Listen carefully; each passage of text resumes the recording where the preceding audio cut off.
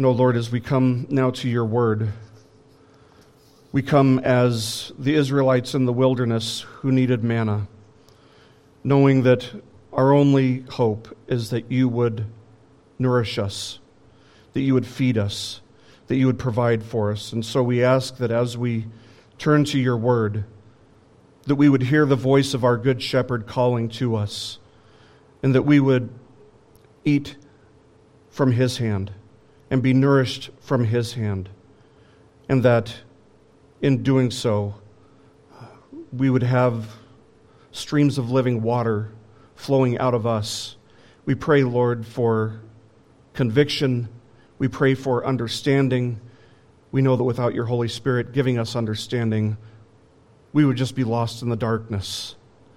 And so we pray for understanding, and we pray, Lord, that you would give us the new heart that desires to obey your commands.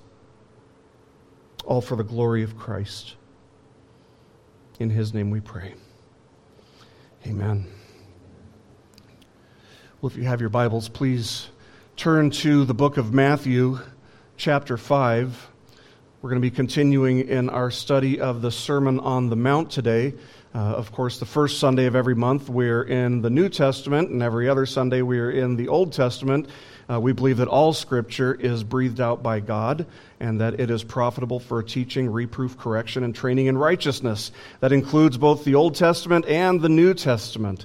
But today we are in the New Testament. We're in Matthew chapter 5. We're going to be looking at verse 6 as we continue in our study of the Sermon on the Mount, which, of course, is the longest sermon by Jesus that we have recorded for us. So we'll be continuing in our study of the Beatitudes, which is the opening section of the Sermon on the Mount. John Calvin's greatest academic or theological accomplishment was probably writing a 2-volume set of books that are titled Institutes of the Christian Religion. It's something that every Christian should read at some point in their life. It's a great work, very rich work, and it's an immensely influential work. But the 2 volumes begin with these words. These are the opening words of this 2-volume set. He writes, "Our wisdom, insofar as it ought to be deemed true and solid wisdom, consists almost entirely of 2 parts, the knowledge of God and of ourselves." End quote. In other words, in order for us to have true wisdom, true knowledge of pretty much anything, to have wisdom about anything, we have 2 underlying spiritual needs. We must have knowledge of God, and we must have wisdom relating to ourselves as well. Here's my question for you. Which one's more important, knowing God or knowing ourselves? And I'd say, they're both crucially important, and so in a way, it's kind of like asking, which leg do you prefer? Which is more important, or which one of your ears is more important, or which one of your eyes is more important? You get the point. They're both important. Knowing God is, of course, vitally important, but so is knowing ourselves. Because if we don't know ourselves, but we know God, what good does it do for us? And Calvin acknowledged how difficult and how important it is to have both of these things. He said this, "It is not easy to determine which of the 2 precedes and gives birth to the other."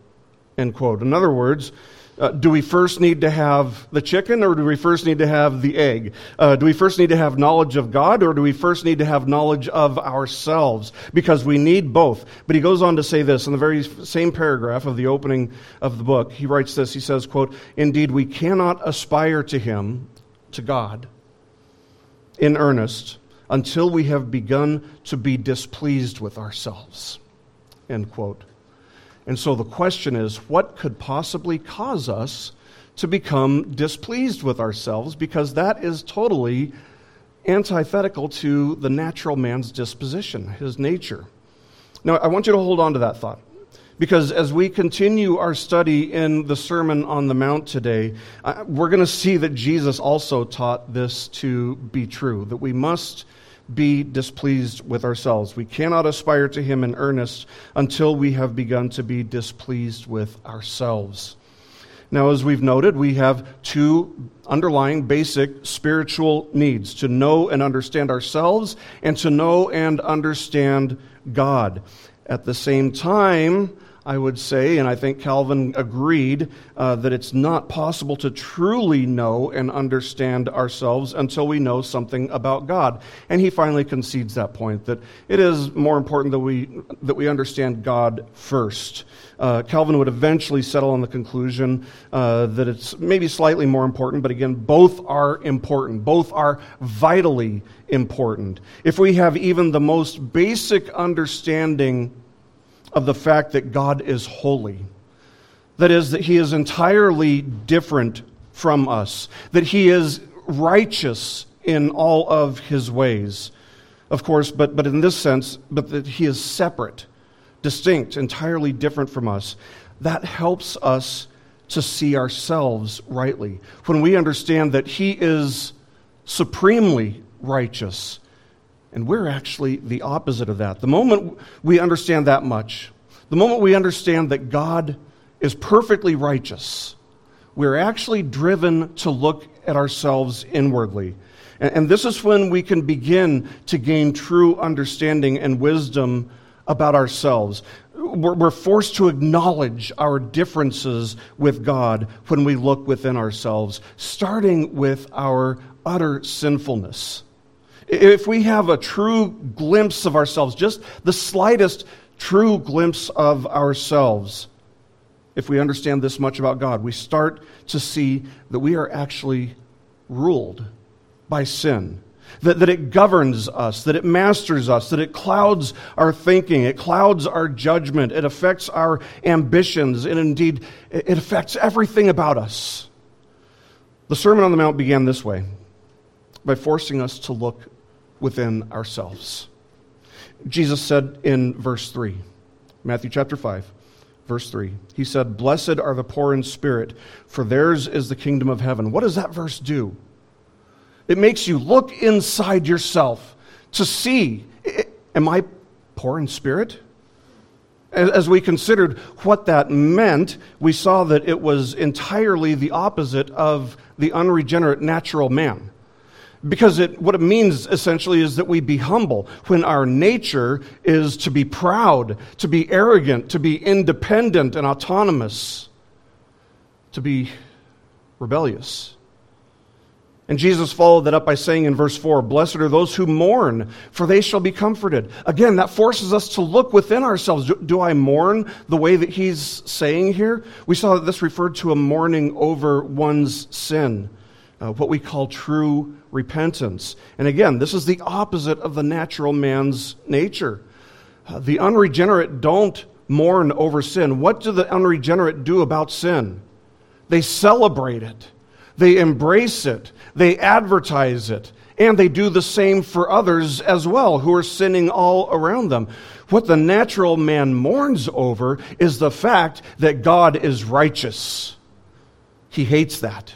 And he wants nothing to do with it. Jesus continued forcing us to look inward as he continued in verse 5 saying, "Blessed are the meek, for they shall inherit the earth." And we saw that this refers to a willingness to set aside what is rightfully ours, to deny our rights, to deny our privileges, and to trust ourselves in God's hands. You'll remember that Jesus said, "If anyone desires to follow me, he must deny himself." That's where it starts. And that's what Jesus was talking about there. And once again, this is something that is absolutely impossible for the unregenerate person. It's actually the exact opposite of the natural man's disposition. To set aside his rights, to set aside his privileges, to trust God in every situation rather than taking every situation into our own hands. It's exactly the opposite of man's nature to do these things. And yet, Jesus himself was the ultimate example of this. Rather than demonstrating the fullness of his power and of his glory when he took on flesh, he veiled his glory and power as he took on flesh, taking the form of a bondservant, the lowest of the low, taking the form of a bondservant and being made in the likeness of men. Being found in appearance as a man, he humbled himself by becoming obedient to the point of death, even death on a cross. Of course, that's what we read about in Philippians chapter 2, verses 7 and 8. But this, again, is the exact opposite of what the unregenerate man's nature allows him to do. So all of this has been for the sake of causing us to look within. And all of this looking within has served a very important, a very specific purpose. And your answer, your thinking might be, well, what purpose could that be? To cause us to be filled with a sense of despair?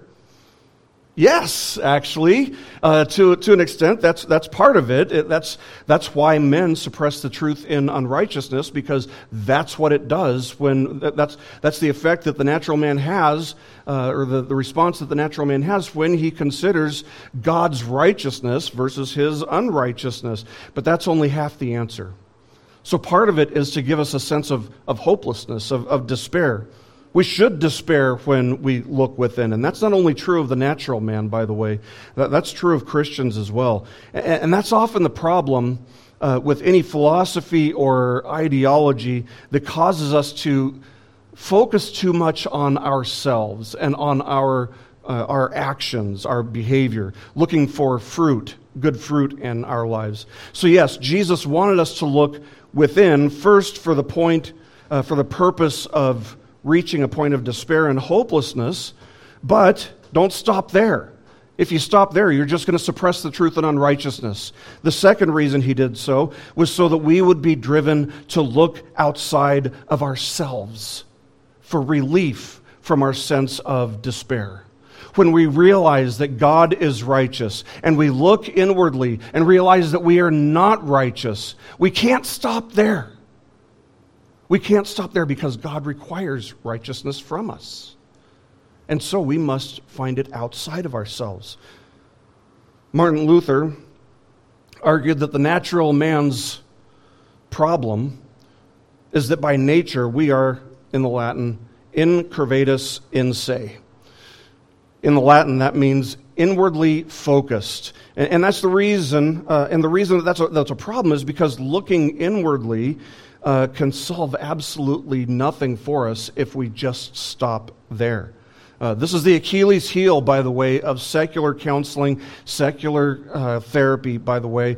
Their answers to all of life's problems reflect this natural disposition that we have to be incurvatus in se, inwardly focused. Their answer for life's problems would be things like, well, you just need to find your true self within yourself, or you need to find it within yourself to forgive yourself, or you need to learn to love yourself. Self-love is the answer, to which we say, no, it's not. It's the problem.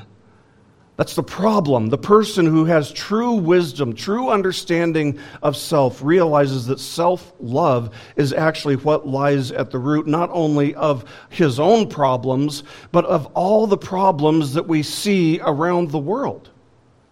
We must be driven to look outside of ourselves. And that's exactly what Jesus does with the beatitude that we come to today, that follows these first three. The fourth beatitude is found in Matthew chapter 5, verse 6. It says this, Jesus says, "Blessed are those who hunger and thirst for righteousness, for they shall be satisfied." Now this is a verse that lifts and that redirects our gaze, because we've already seen that we have no righteousness to speak of. As we've looked inwardly, all we've seen is emptiness. All we've seen is sinfulness. We've seen rebellion, pride, stubbornness, all the things that were totally antithetical to all the things that Jesus has already said are required to be a part of his kingdom. This beatitude, therefore, marks a shift in direction, in that it forces us to stop looking within for a sense of hope as it relates to God's kingdom, because it can't be found within. There is no hope within us. And so the previous Beatitudes have really been, you might say, negative, but this one is more positive.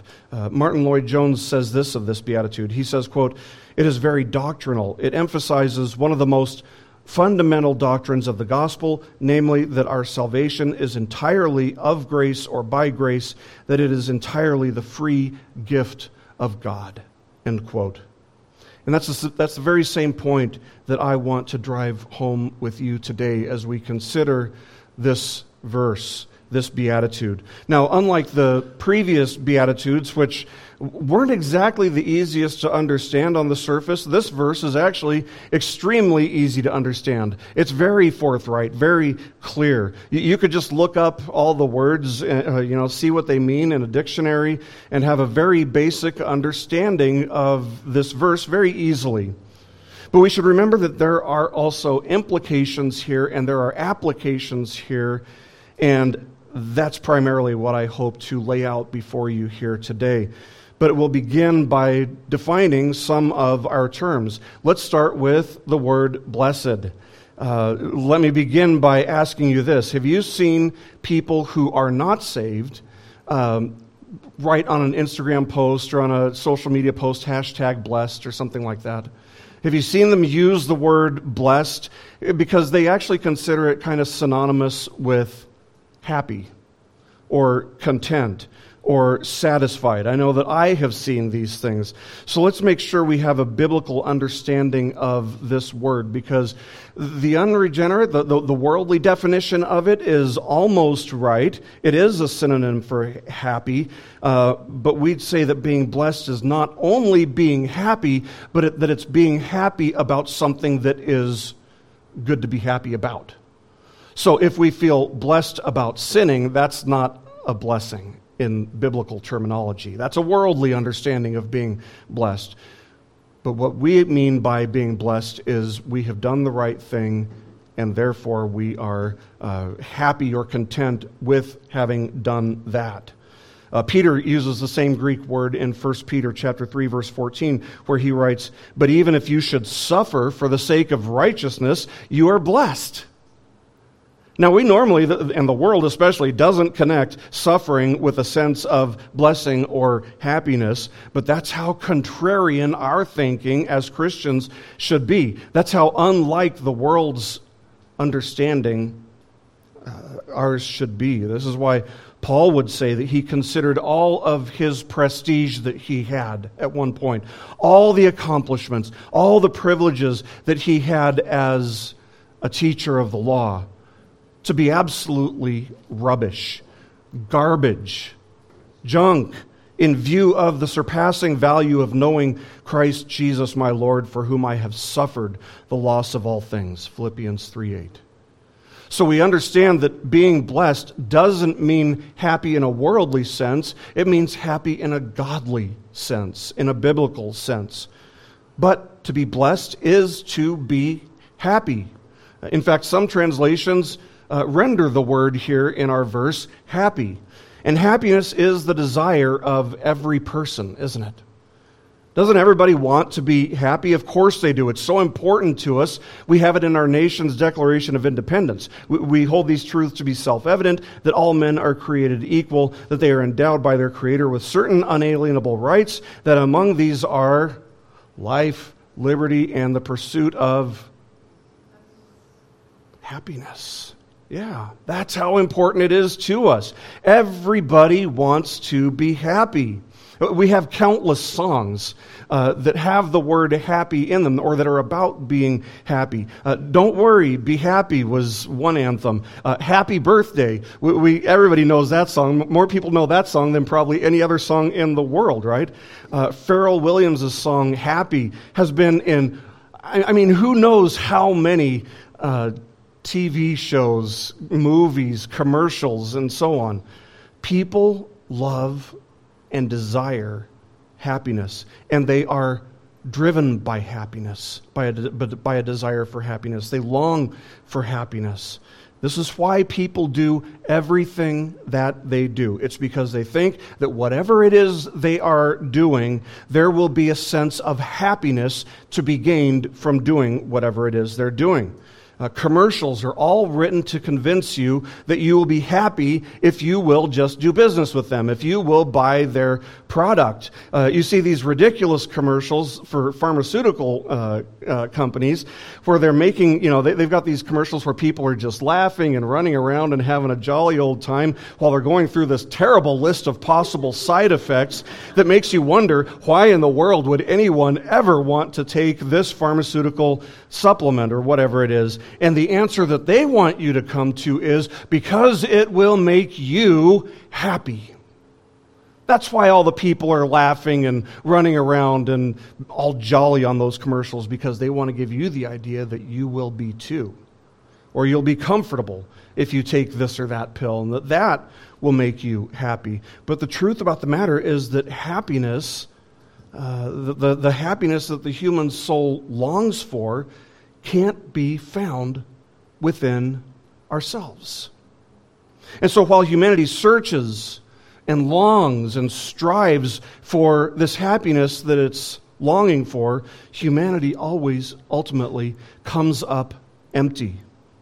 As you consider the world in all of its misery right now, this is as obvious as 2 + 2 = 4. Consider how many people are self-medicating with drugs and alcohol in our time. And today's drugs are not like your grandfather's drugs. They're not like drugs were back in the 60s or 70s or 80s. No, the drugs that the kids are playing around with today are far more dangerous and far more deadly than the drugs that people experimented with even 20 or 30 years ago. Look at the rate of depression out there. It is absolutely soaring. It doesn't matter if you're poor or if you're rich. We see both poor people in despair and we see wealthy people in despair. And is that because they haven't sought happiness? No, not at all. They have sought happiness. It's because they have sought happiness and came up empty that they feel this despair. And this verse that we're looking at today tells us why they did come up empty, and why they always will come up empty. Blessed, that is, happy, are those who hunger and thirst for righteousness. Do you see the proper order of things? Blessed are those who hunger and thirst for righteousness. Let me say it another way. If you hunger and thirst for righteousness, you will be rightfully happy. Do you see the difference between what humanity is doing and what Jesus is saying is necessary? Humanity is pursuing happiness and finding emptiness, but Jesus is essentially saying if you desire righteousness, you will find happiness. And what would cause us to hunger and to thirst for righteousness?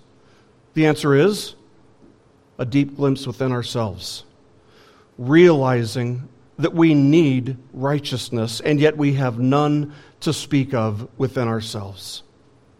So see, the world has it all wrong. The world has it all backwards. They thirst and they hunger for happiness.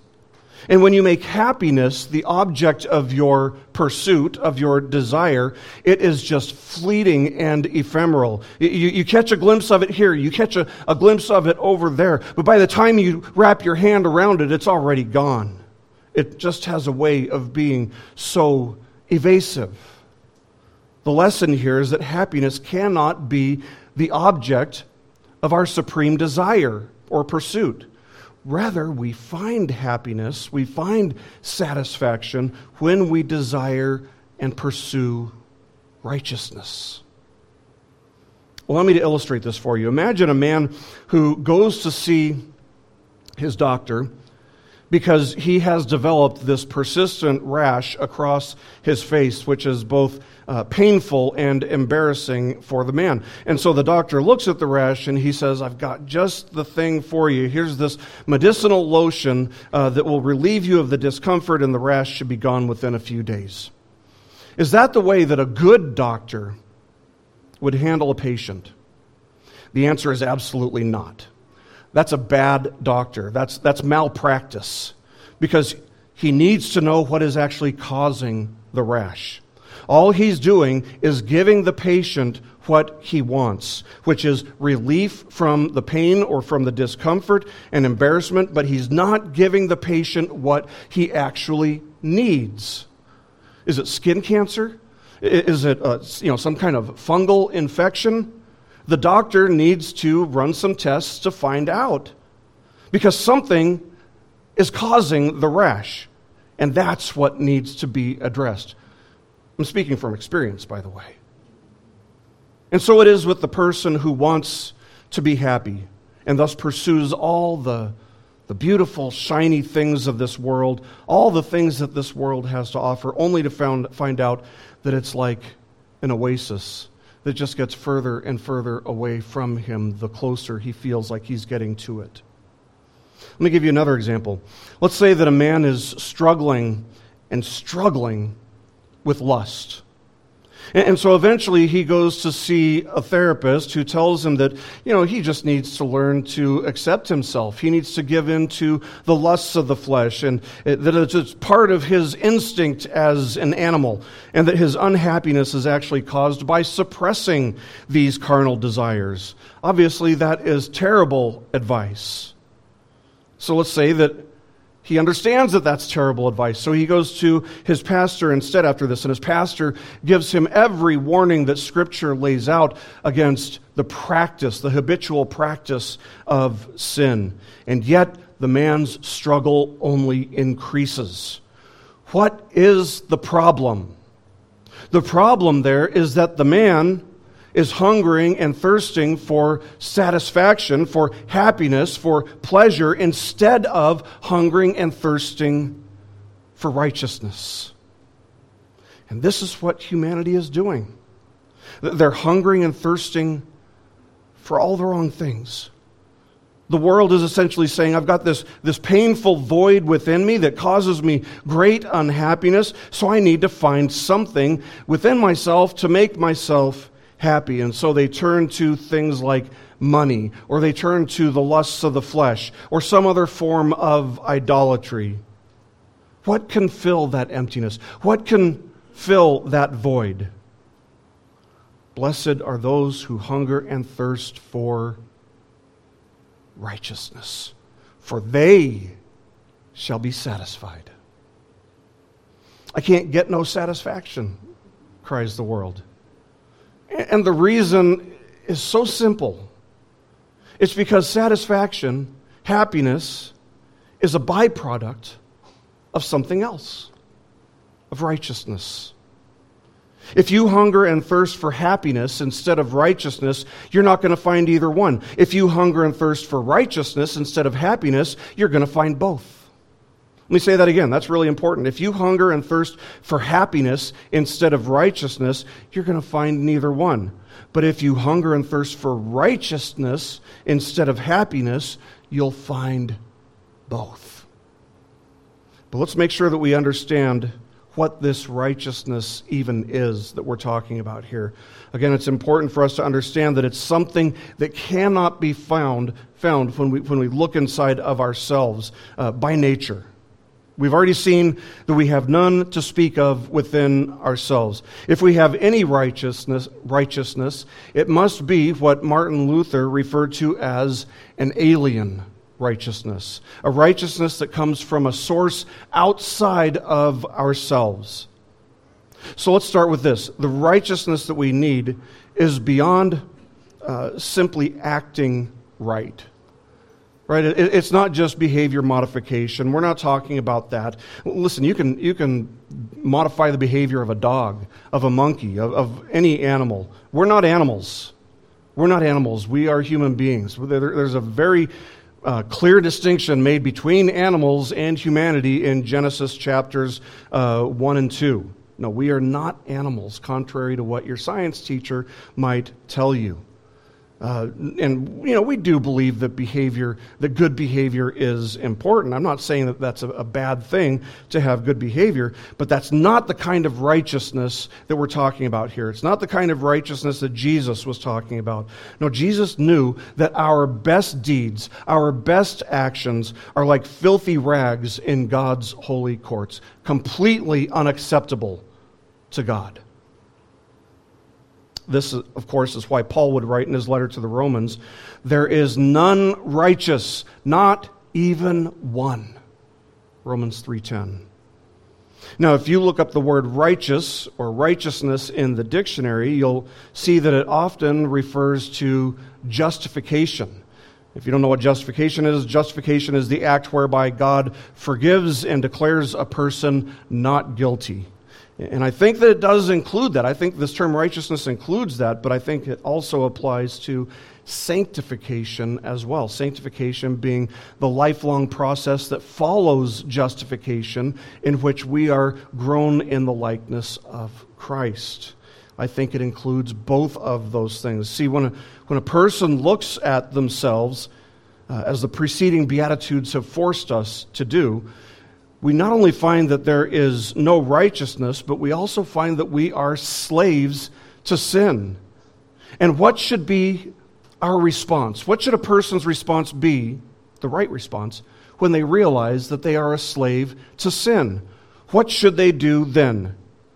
Our desires should be not only to be forgiven for serving our slave master faithfully, but our desire should also be for a better master, a righteous Savior and Lord. It's our lack of righteousness that causes us to look within and then to look at God, who is righteous in all of his ways. And when we look at him, we have to see what has come between us and him. What has interfered with us loving and serving and honoring and glorifying God the way that we always should have? What's prevented us from doing it? Sin has. Sin has. And so when we talk about a desire for righteousness, what we mean is that there's a desire for this thing that has caused a separation between God and us to be removed. As Lloyd Jones said, he said, quote, "The man who hungers and thirsts after righteousness is the man who sees that sin and rebellion have separated him from the face of God and longs to get back into that old relationship, the original relationship of righteousness in the presence of God." End quote. See, our first parents, Adam and Eve, were made without sin. They were made to glorify God and to enjoy him forever in righteous and peaceful fellowship, just like us. That's the fellowship, that's the relationship that humanity was intended to have, and it's the relationship that humanity longs for. But what happened to that relationship? What got in the way? Sin did. So how can this relationship that's been broken by sin, how can it be restored? How can we recover the fellowship with God that we lost? The answer is, we can't. But God can. God can. God can free us not only from the penalty of sin, that's justification, but God can also free us, and he does free us, from bondage to sin. That's sanctification. It's far too common and far too easy for us to think to ourselves of how we want to be forgiven of sin and for it to just stop there. Now, that's a good desire. It's good for us to desire to be forgiven of sin. But if it stops there, fellowship with God still can't be recovered because we're still slaves to sin. But remember, Jesus has talked about the blessing of mourning over our sin and of repenting of our sin, turning away from our sin. If you've done that, the reason that you've done that is because you've longed to be set free from the power of sin. That's why you turn away from sin, because you don't want to have anything to do with it anymore. You don't want to serve sin any longer. And the person who longs to be set free from the power of sin will also first be set free from the penalty of sin. It's a package deal. You can't have one without the other. But this is what it means to hunger and to thirst for righteousness. It's a desire. It's a longing to be set free from sin's tyranny. This is the righteousness that Jesus is speaking of here in this context. It's judicial, first of all, in the sense that God legally declares a person to be forgiven, to be not guilty in his courts of law. But it's also going to be practical, in that it changes our lives, it changes our attitudes, it changes our actions. But it doesn't change them superficially. It's not like behavior modification. It's not like what the modern world of psychology has to offer. It changes people from the inside out. It involves receiving a new heart, which creates within us new ambitions, new aspirations, new desires, new objects of our love. It causes us to find pleasure in the things that once gave us misery, and it causes us misery in things that once gave us a sense of fleeting pleasure. It causes us to hate the things that we used to love and to love the things that we used to hate. Can you honestly tell me that you have a desire for that? For this righteousness that Jesus is speaking of? Can you unequivocally and without any apprehension, any sense of apprehension or hesitation, say that you can see that you have a need for righteousness, a need to be forgiven of sin, a need to be freed from sin's power in your life, and that you have found that it is not within yourself? Jesus makes a promise here that if this is your desire, you will be satisfied. You will be content. Now, how can he make a promise like that? How can anyone make a promise like that? It's because Jesus himself, and only Jesus, lived a perfectly righteous life. Every nanosecond of his life, he stayed within the will of the Father, and thereby lived a perfectly unblemished, righteous life. The question that you must ask is, how can this righteousness be made mine? How can I have some of that righteousness for myself? And the answer is, it's a gift that's received from God through faith. In his great love, in his great wisdom, the Lord Jesus humbled himself and took on flesh, living this perfect life that Adam and all of his offspring, that's you and me, by the way, that we've all failed to live. But when we put our faith for salvation in Jesus, not in our good works, not in our best deeds, but in Jesus alone, God credits Jesus' righteousness to you, so that you judicially stand in Jesus' robes of righteousness rather than standing before him in your filthy rags of unrighteousness, or at least your failed attempts at righteousness. You must see that if you hunger and if you thirst for righteousness, and Christ alone is righteousness, then the desire for righteousness is actually a desire to become more and more like Jesus. And it's to enter into fellowship with the triune God that was once only truly experienced between the Father, Son, and Holy Spirit. And now, if you have believed in Jesus and his righteousness has been credited to you, God the Father loves you with the same love that he has for the Son. Try to wrap your mind around that. Do you want that? Do you desire that? Do you pursue that?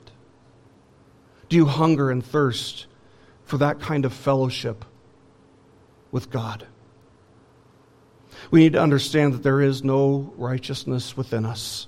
And then we need to understand that any righteousness that is to be found is found in God alone. Is found in God alone. There is no room for independence or autonomy or self-reliance here. When the world seeks for a sense of righteousness, it focuses on the self, the individual, and his behavior. And what does that do? Once a man learns to act right, he goes from acting like an absolute gorilla to acting like a gentleman. What happens to his ego when that happens? It leads to pride. And yet, Jesus has said, you can't come into the kingdom pridefully. And all the previous Beatitudes have shown us how being poor in spirit, being humble, being contrite, that's what's called for in a person who is going to come into the kingdom. Very briefly, in closing, let's consider the ramifications and implications of the words hunger and thirst. I mean, after all, Jesus could have said, blessed are those who desire righteousness, or blessed are those who pursue or long for righteousness, for they will be satisfied. He could have used those words, right? But he didn't. So why did he use the words hunger and thirst? Is there a specific reason? Yes. Because hunger and thirst imply that you don't have something. You don't have what you need. Have you ever been hungry?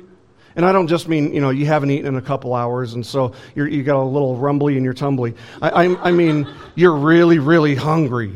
I mean, maybe days you haven't eaten. I'll say this. The time that I can remember that I was the most hungry, and I know my wife already knows exactly when this was. It was when I ran my first half marathon in 2010, and afterwards I had a hunger that was unlike anything I had ever felt before. I was exhausted. I felt like I was unable to move, but what motivated me to move and get to the car was the fact that I was so hungry. I had an urgency about getting something to eat. And so my wife and I stopped at a nearby restaurant where I ordered 2 meals. She laughs because she remembers it vividly. It was quite an experience. But I felt like I could just eat a mountain of food. There was an urgency to what I was feeling. I could not wait until we got home in roughly an hour to try to fix myself some food at home. No, I felt like I was going to die if I even had to wait 15 or 20 minutes. It was an urgent hunger that could not wait. And it was an urgent hunger that I couldn't satisfy myself. I had to get something outside of myself, in myself. I had to get some food.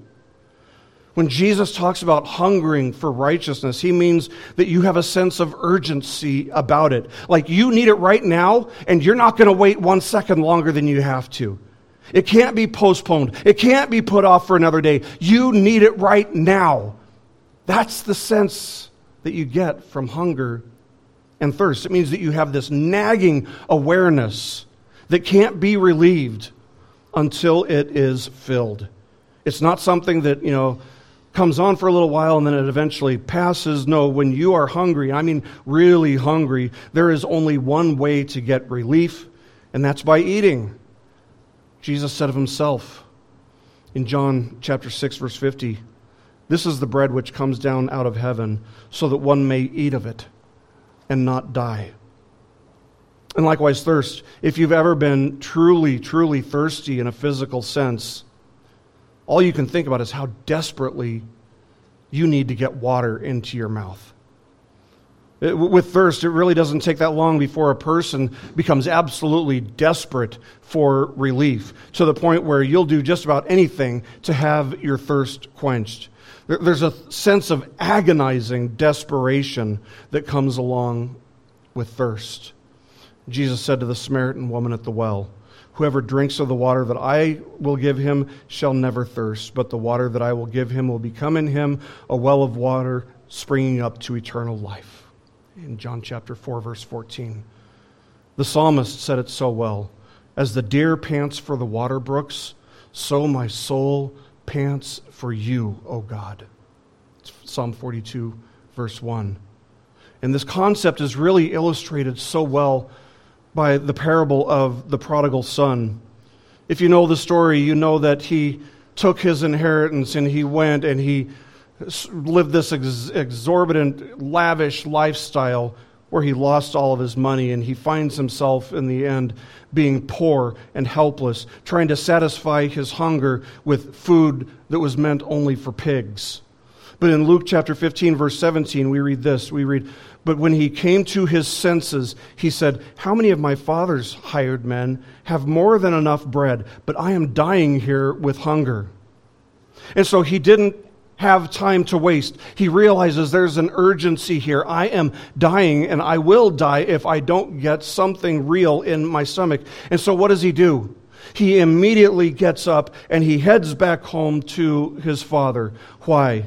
Because nobody else would give him food that would satisfy him. He desperately felt hungry. He felt an urgency about it, and he was willing to humble himself before his father to have this need satisfied. And this is what we're talking about here. Having such a hunger for righteousness that you're willing to humble yourself and come by faith to the Lord Jesus, the fount of every blessing, the perfectly righteous one, begging for mere breadcrumbs of righteousness from his table, and finding that he has a feast prepared for you instead. If this is you, here's Jesus' promise. You will be satisfied, and you are blessed. He will give you exactly what it is that you need, what it is that you desire so urgently. And this is the good news. The thing that you need and crave and supremely desire will be given to you free of charge. He's already paid for it in full. It's a free gift. Salvation is a free gift to be received by grace alone, through faith alone, in Christ alone. Friends, on your own, you will never, ever, ever be righteous enough to meet God's standards. You will fall short in every single possible way. There is no righteousness to be found within you, but there is an abundance of righteousness in Christ Jesus for all who believe. Please make sure that you are not hungering and not thirsting for happiness or pleasure or contentment supremely. Because if happiness is your supreme desire, you will come up empty. Hunger and thirst instead for righteousness, and you will be blessed, happy, satisfied, content. Yearn to be like Christ. And know that while you can't make yourself grow in Christ's likeness, God can. He can make you grow in Christ's likeness. And indeed, He has promised that He will, and that if you have believed in Jesus, He actually is using every circumstance of your life to make you more like Jesus. The irony is that the more you grow in Christ's likeness, the more you'll desire to grow in Christ's likeness. That is the great gift of grace that the Christian journey is all about. We never lose our appetite for righteousness, and yet we are perfectly and supremely satisfied by it in Christ Jesus. Do you desire to be satisfied? Do you desire to be happy? Remember, we cannot aspire to Him in earnest until we have begun to be displeased with ourselves. Have you seen that you have no righteousness of your own to stand on? Have you looked within and found nothing there? And yet, as Jesus will say later in the Sermon on the Mount, chapter 5, verse 20, unless your righteousness surpasses that of the Pharisees and scribes, you will not enter the kingdom of heaven. Whose righteousness could possibly surpass theirs? Jesus's. Friends, God requires righteousness, and yet you will not find it within yourself. You will not find it within the things of this world. You must come by faith to the Lord Jesus, who is the fount of every blessing, including the blessing of righteousness that God requires of you. He will fill you. He will satisfy you. This is His promise to you. Listen to the prophecy from Isaiah chapter 55, verses 1 to 3. Everyone who thirsts, come to the waters. And you who have no money, come, buy and eat. Come, buy wine and milk without money and without cost. Why do you spend money for what is not bread, and your wages for what does not satisfy? Listen carefully to me and eat what is good, and delight yourself in abundance. Incline your ear and come to me. Listen that you may live. That's his promise to you. And that promise is fulfilled in Christ. To quote Gene Luther one last time, he said, "When I look at myself, I don't see how I can be saved. But when I look at Jesus, I don't see how I can be lost." Don't set your gaze upon yourself. Don't focus inwardly. Take a glance, yes, but only long enough to recognize that you have no righteousness, that you need righteousness, and then set your gaze upon Christ, who is our righteousness before God. Receive that righteousness by believing in him. And in him you'll find, as Paul said in 2 Corinthians chapter 1, verse 20, that as many are the promises of God in him, in Christ, they are yes. Therefore, also through him is our amen, to the glory of God through us. He is our righteousness. God requires righteousness, and it's only found by believing in Jesus. And if you do that, you'll be blessed and you'll be satisfied. Let's pray.